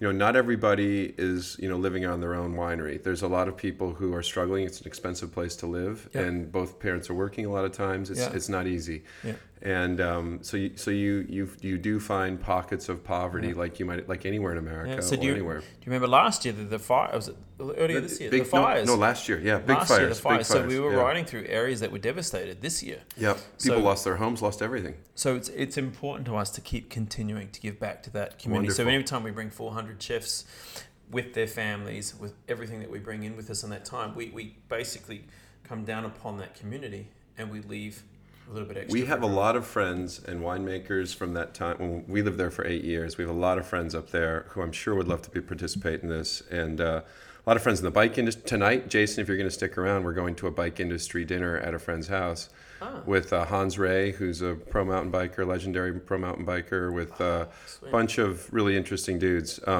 We could probably build that team. Richie Schley, who's invented free riding.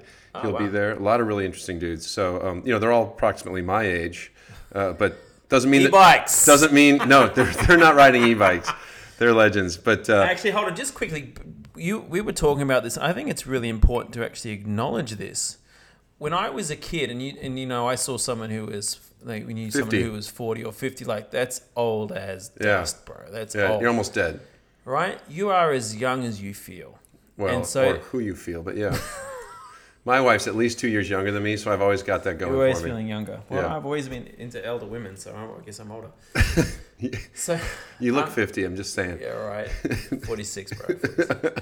I think that's what's changed is our ability to feel younger for longer. Yeah. So we can stay active. We can go out surfing. We can go ride bikes for 300 miles. I don't feel like a 44-year-old. I had to have. Before you got here to my house ahead of me today, because I had to have a Thai Hip massage. replacement. Yeah, hip replacement / Thai massage, because literally, my son got back. My older son got back last week from Spain. We went down surfing Black's Beach, which is huge tubes. It's like the pipeline of Southern California. We were, Half a foot. I'll take you down there. It'll be fun. But there's, I've been surfing 2 or 3 times a day since I've been home. We've been, Sarah and I went hiking through these canyons you can see out here for a couple hours yesterday. Are alive with soft music. The hills are alive with the sound of music. I'm just saying, You're active. when you and I were kids, nobody did this much stuff when you were in your Dude, 50s. I was a kid. You were an adult. Come on, stop trying to rope me into this when we were kids. You were a granddad. 5 to 10. grandpappy. When I'm 10 and you're 5, we're still both kids. I'm just throwing it out there. Now, when I'm 20 and you're 15, that's where jail time starts coming in. Actually, interesting enough, I was... You did go to jail? No. I was... Hold on, no. Let's just... No, because this is going to take that down the wrong No, go ahead. What was the No, story? I was in Cleveland, Ohio, and it's interesting because I've been hosting a show there for the last 12 years, and I've built it's like a fan base, I guess, so to speak. But I have some great friends there, so I went particularly into Cleveland to catch up with all these people. Anyway, a young girl, Gracie, who when I met her was like 6, so I've remained in contact with her and her mum because she was a young wannabe cook. Oh, cool. And so I've watched her and encouraged her in the food industry. And now she's still in the final year of school, and she plays lacrosse, and she has a part-time job as a cook. And so her mum reaches out to me saying, she's thinking of doing this, and she's thinking of doing that. So I caught up with him. So it was interesting to catch up with her this time. Yeah. Because the conversation was based upon Gracie now being almost 17. Wow. And a guy that likes her who is 22. Ooh. Yeah, well, he's got a year to wait. Right, so it was a hard conversation, because I'm like, well, for her mum, Lisa, I'm like, well, you sort of can't really interfere. I mean, you can persuade and hope. You try. Because she's going to do her own thing anyway. You can only teach her the pros and cons. Yeah, basically. No, fair enough. So I feel like a father figure sometimes to a lot of the people that I've got to meet, because I get involved in their entire family. Yeah, that's incredible. So I'm excited about giving back.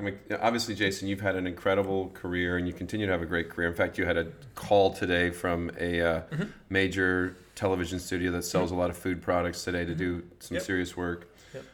So you're in high demand. You've created a life that you love. We were talking about this today at lunch. How there's points in our lives, especially when we're younger, in our teens and 20s, maybe early 30s, where we think we're building this big future, and that's great, and and both of us have in a way. But then there's also a point where you start to realize, it's not the prizes you get aren't the thing. I don't need a fancier car. I don't need a bigger house. I don't need. The reason I love living in fact, Sarah and I are thinking about getting a smaller house right now, because we don't have kids in here anymore. There's just the two of us rambling around. Simpler is better at times, right? Oh my God. You chase something for so long, and you seem to think more is more. And in fact, once you have more, you've got to create more to keep more. Well, and it's more management and more things to think about. Yeah. We lived on this. I grew up in this little cul-de-sac where my parents still live, called Harbor Point, and we lived next to a little yacht club. And I always thought we were poor. My dad's a head and neck specialist, because other people who lived around us, seemed to have more than we did. He couldn't fix your head, though, could he? No, he doesn't do hair replacement surgery, Jason. My father does not. But but the funny thing was, our really good friends, my best friend growing up, Mark Sherwood, his parents they were in banking. They owned his grandfather owned a bank. Their family owned banks. They did very well. They were very low key.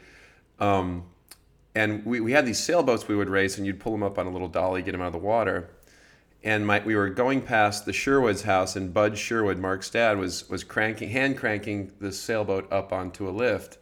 And my dad said to him, "Hey, Bud, you can get an electric motor on those," because we had an electric motor on ours that pulled it up.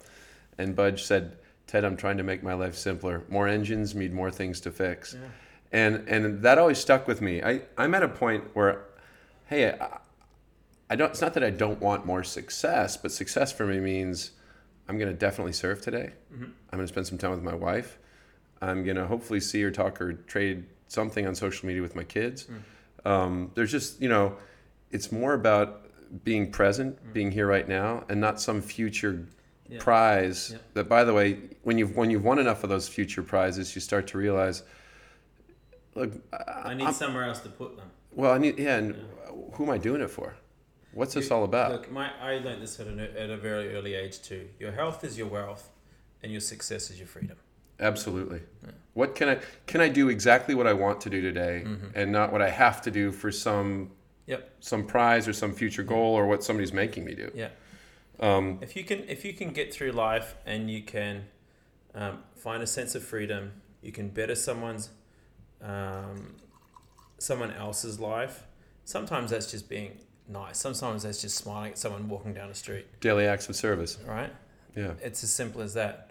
But a sense of freedom is probably one of the most important things, along with your health. You can do whatever you want today. Yeah. So, it's you eat well, you exercise, you supplement. Get a Thai massage once in a while. Don't judge me. Drink Eastspring. Eat out of iCook. Neutralite.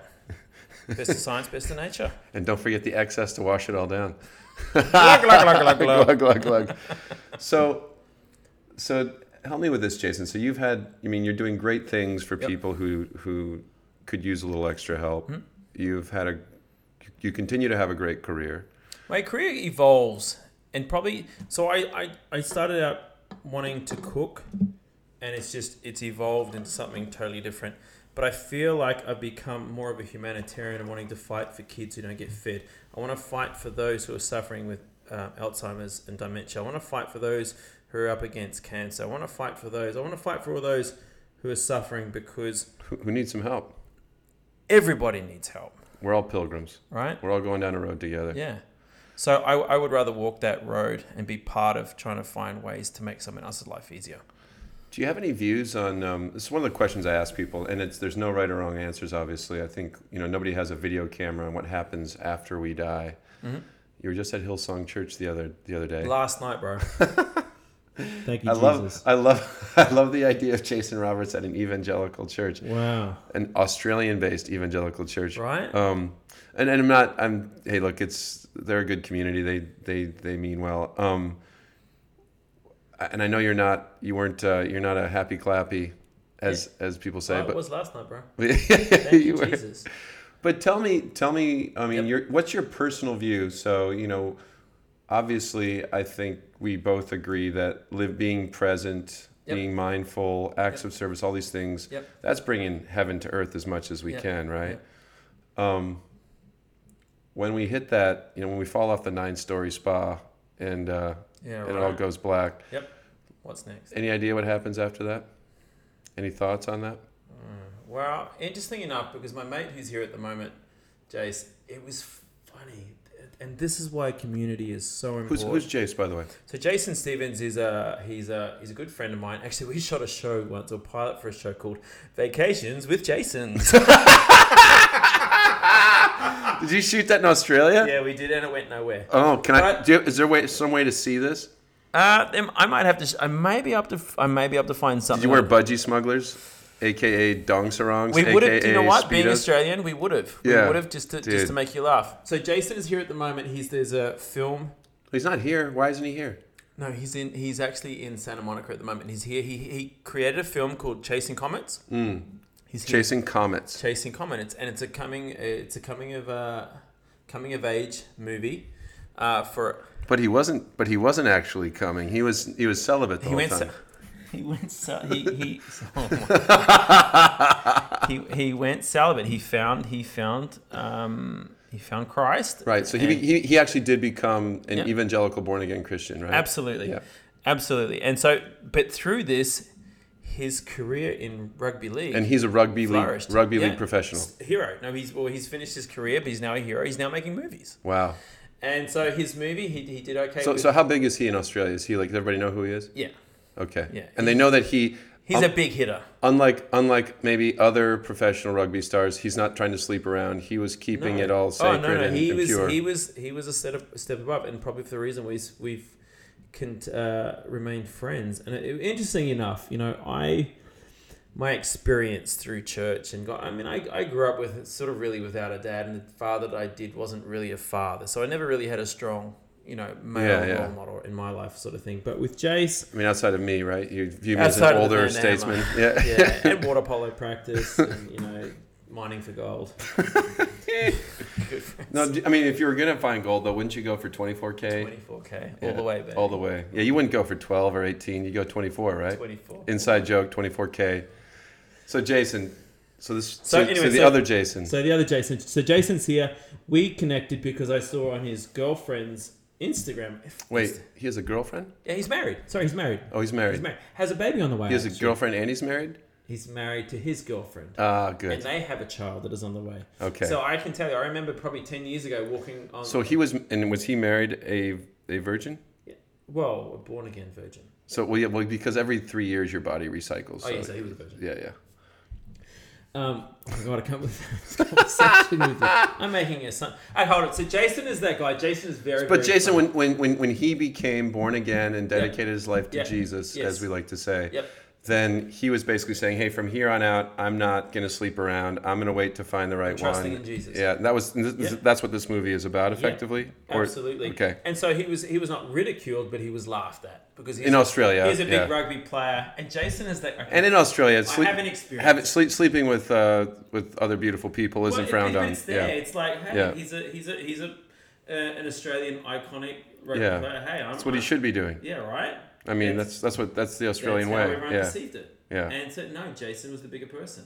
But I will tell you, Jason is he's very, very funny. And I actually lived with Jason for a period of time. And I remember this one time, Jason, because we used to go run the sandhill, so we like training together. And he said this one time, let's do some weights. I said, sweet, we'll do the weights. He had weights at his house. And so I don't know where I was in the house, but he said, hey, Jace, let's do weights, because he had a bench press in his room. And he said, sorry, I have to do this In his room. I have to do this visual for you. Okay, I'm watching this. I'll explain it as he shows it to me. So- He's pushing a chair away right now, which has another great football player's jersey on it, Aaron Rodgers' jersey. Right. But go ahead, yeah. So Jace is a big dude, right? It's like a big Greek dude. Yeah. He puts one foot up on the bed. I'm not there, and when he says that, he says, Jace, come in here. So I walked into the room. He is butt naked. Okay, so Jason, With I'm gonna take a quick photo of this just so everyone can envision what I'm looking at. Yeah, except you'll envision Jason naked instead of in shorts and a t-shirt. Yeah, he's got one leg up, one leg down. So- You know what's going on. So this is my vision of Jason. He's a character. He's funny. And so his movie sort of, you don't see that in the movie, but that's his character. He's funny. He wants to make everyone laugh. He's a big goofball. So he's here selling his... He's like Chris Hemsworth in a way. Oh, better than Chris Well, do you Hemsworth. remember? So there's a Chris Hemsworth movie. There's a movie where Chris Hemsworth is in, where he's the brother-in-law, and it's like American Family Vacation remake, and they stop at the house, and he's like the super stud, and they're and he does that same posture where he stands up. He's got like tighty whities or lycra, and he's like, oh, you're looking for the remote, and he's got like he just has like this manhandle. Yeah, this manhandle coming down. It's basically I'm sure it's enhanced, but it goes halfway to his knee, and he's handing a remote. And the brother-in-law is like, oh dear Lord, and of course the wife is quite impressed. But Oh my God! No, I know that movie now. I'm going to be. isn't it American Family Vacation? I think it was a remake of Vacation, and it had Ed Helms in it, right? Yes. Yeah. It was a remake because Chevy Chase was in the original one. Yes, it's a good movie. Anyways, great movie. Same idea. So anyway, let's get back to this reason because you were asking me how do I... Yeah. So what happens after? What happens next? Yeah. So, coincidentally... What does Jason Roberts think? Okay, so because my friend Jason Stevens is here, what was interesting is I'm in a conversation with my partner Sammy last night. I get a text from him, even though I'm just across the table from him. Hey, you want to go to Hillsong Church? I'm like, oh no. Did you Wait, I don't even know how... So that was Sunday night. This was last night. This is... I'm like... I was watching the Packers I'm like, almost how do beat the... I'm like, how do I get out of this? Yeah. And he goes, and Jason's full of it. Hey, mate, so, you want to go? You want to go? Yeah, Let's go. Yeah. Yeah, mate, no worries. Let's do it. So anyway, so it's like an hour's drive to get to the church anyway. I get there. Well, you had to drive an hour to get to the thing you don't Yeah. want to go to. Yeah. So during the conversation, we start talking. Jason and I always have that open dialogue sort of thing about how things are going on in life and work and stuff like that. And some things haven't been necessarily that great. And I said to him, there's something that just feels like it's missing. And he said, and just as he said that, I knew what his reaction was going to be. Well, if you had God in your life, he would fill that hole in your heart, basically. So it was just interesting. Things happen in my life. Well, you gave him the hole to fill, right? I mean, no offense, but Yeah. if you're a born again Christian, Yeah. the answer is always Jesus. Yeah. And that's a good thing for a Yeah. lot of people. And so I'm not. That's neither good or bad. But Yeah. So anyway, so we ended up at Hillsong. We were in prayer, in worship, and they were singing. I mean, it's like a rock concert there now. It's crazy. yeah. No, they have a great music show. Yeah. And it was a hard one to be at because it was that service where they were wanting to get that little bit of extra, help for the church sort of thing. So I feel like, At a Grateful Dead concert that's called Shakedown Street. it was a pretty much called Shakedown, really. Yeah. And so for the majority of this was about giving back to the church. I'm like, well, mate, I've only got a 20. Yeah. And I wanted to buy, some food on the way home. If you give it right away, then you don't have to give it again, though. Yeah, it's true. So I did. You did give him the 20? I did. Well, I actually managed to find a 10 behind the 20. But don't they say if you need some, take some? If you No, they don't say Well, that there, do they? no, because now you put it in an envelope and it goes in a box. And on the screen behind it, there is a way to do it via internet. There's a way to do it. Oh, you could Venmo it? Yeah. Everywhere. There's an ATM when you before you walk in. Wow. So it was interesting. However, having said that, Yeah, that's a little shakedowny. all right, but having said that, and your question is what happens next, sort of thing. Yeah. Yeah, don't know. Don't know. Still haven't been there. To be continued. To be continued. Hopefully, or not. I think it's just important. Continue to be good, to do good. Yeah. No. I mean, I'm with you. I was raised obviously very traditionally Christian, and went to an evangelical Christian college until they asked me to take my education elsewhere. Yeah. But because I feel like it was because I was too good, but they may view it differently. No, but I think there's this point where the great thing about being thrown out of it is it also gives you the chance to throw it all out and to say, wait a minute, okay, I was raised here. I was raised to believe these things. What do I really believe? Yeah. And it forces you to kind of come to terms that there's a lot of inherited baggage. And at the end of the day, none of us really know. There's no video camera that comes back with footage of what happens after we die.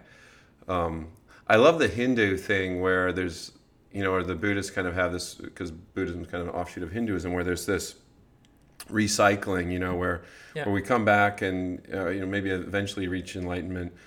But, the problem is no one ever remembers what they were before, so you never really know if that's true either. Am I me? Am I? What was I before?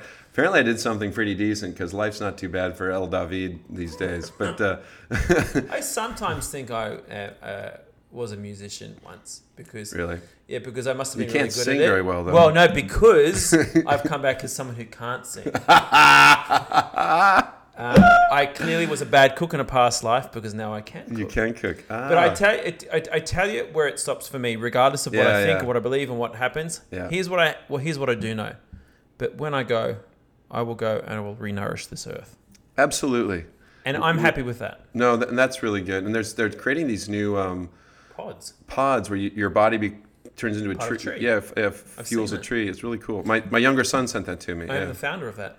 Are you? No, really? no. If we ride the bikes, do we get a free tree pod? You get a free tree pod. No, I've been a fan of just living in Laguna Beach. What's cool is a lot of people do cremation, and then we do paddle outs for people, and we put your ashes where you used to surf, because that's where I like to spend my time. Curry, so everyone feels like spend my time. Like a Massaman curry, please. I want to embody everybody. Yeah. But I think it's curious how when we separate ourselves from the inherited history, we start to have a lot more freedom to enjoy and envision it. And I think to your point, the things we talked about this afternoon at lunch, and now, right now is really all we have and all we know. Mm-hmm. And as my friend Rob Bell likes to say, who did lead a large church, mega church in West Michigan, the Lord's Prayer is fundamentally about bringing heaven to earth. Mm-hmm. No one knows where we go when we die, if we stay here, if we go someplace else, if this earth will eventually become a new heaven or whatever, depending on your philosophy or theology. But what we all know right now is there are plenty of hells on earth and there are plenty of heavens on earth. It depends on what we choose to create and what we choose to make. And I applaud you for choosing to make heaven on earth, not only for yourself, but for a whole lot of other people, and to do it in an intentional, authentic way, because fundamentally that's what Kick Aspirational is all about. Yeah. Can I tell you something quickly? When I was a kid, I used to, of course, you learned that, the tooth fairy brings you money when you lost your teeth, or, there's Santa Claus. And so you were knocking your friend's teeth out, putting them under the pillow. Left, right, and frickin' center. I had at least $1.50 saved. I think what was interesting. It was an Aussie dollar though, right? Oh yeah, it wasn't really worth that much. 75 cents. But in 74, that was okay. Still money. Money. I couldn't actually do that with the money. It was like no, you could do. Yeah. I think it was interesting. So your understanding of those whimsical things that keeps you a child, basically, Tooth Fairy, the Santa Claus, or whoever it is, but heaven was in the clouds. I remember the first time I took an airplane flight, and I'm like, "Yep, don't see any dead people." And That was my forerunner to heaven. Yep, been here. Nah. They're not here. Bullshit. Sorry. Yeah. That's We went hilarious. through a cloud. Hit nobody. Ruined. Your entire theology vaporized by one plane ride. That's fantastic. Oh, man. The things we do to our kids. Well, Jason, thank you for spending time today on Kick Aspirational. It's been, I just love to do this. I don't even know who listens to it. I just enjoy the conversations and the time together and learning more about my friends who are willing to sit down and have a couple cold drinks and a long conversation. A couple. It's gone. It's gone. Well, this has been the Kick Aspirational Podcast. It is not a spectator sport. I'd love your feedback. You can reach me. The best place now is on, just go to Instagram, either DM me at David, Daveed 58, or Kick Aspirational, either place. You can DM me. We'll connect. And I'd love to have your questions, your feedback. And Jason Roberts is Chef Jason Roberts on Instagram. We would love to have a large group of people who want to ride bikes in the Napa Valley in May to raise some money for kids. Who check it out, chefcycle.org. Chefcycle.org. It's with an S. Chefs. Chefs. CHEFSCYCLE. No D. No one knows what you just said. Okay. Chefs. Cycle. It'll be on David's Instagram account. CHEFS cycle. CYCLE.org. Chefcycle.org. You got to do a www first. Well, not anymore. You don't. Well, this has all changed. It's all getting better, Jason. Oh, I'm still on an IBM computer, bro. Thanks for listening. Please, whatever you do this week. Sorry about that. Be Kick Aspirational.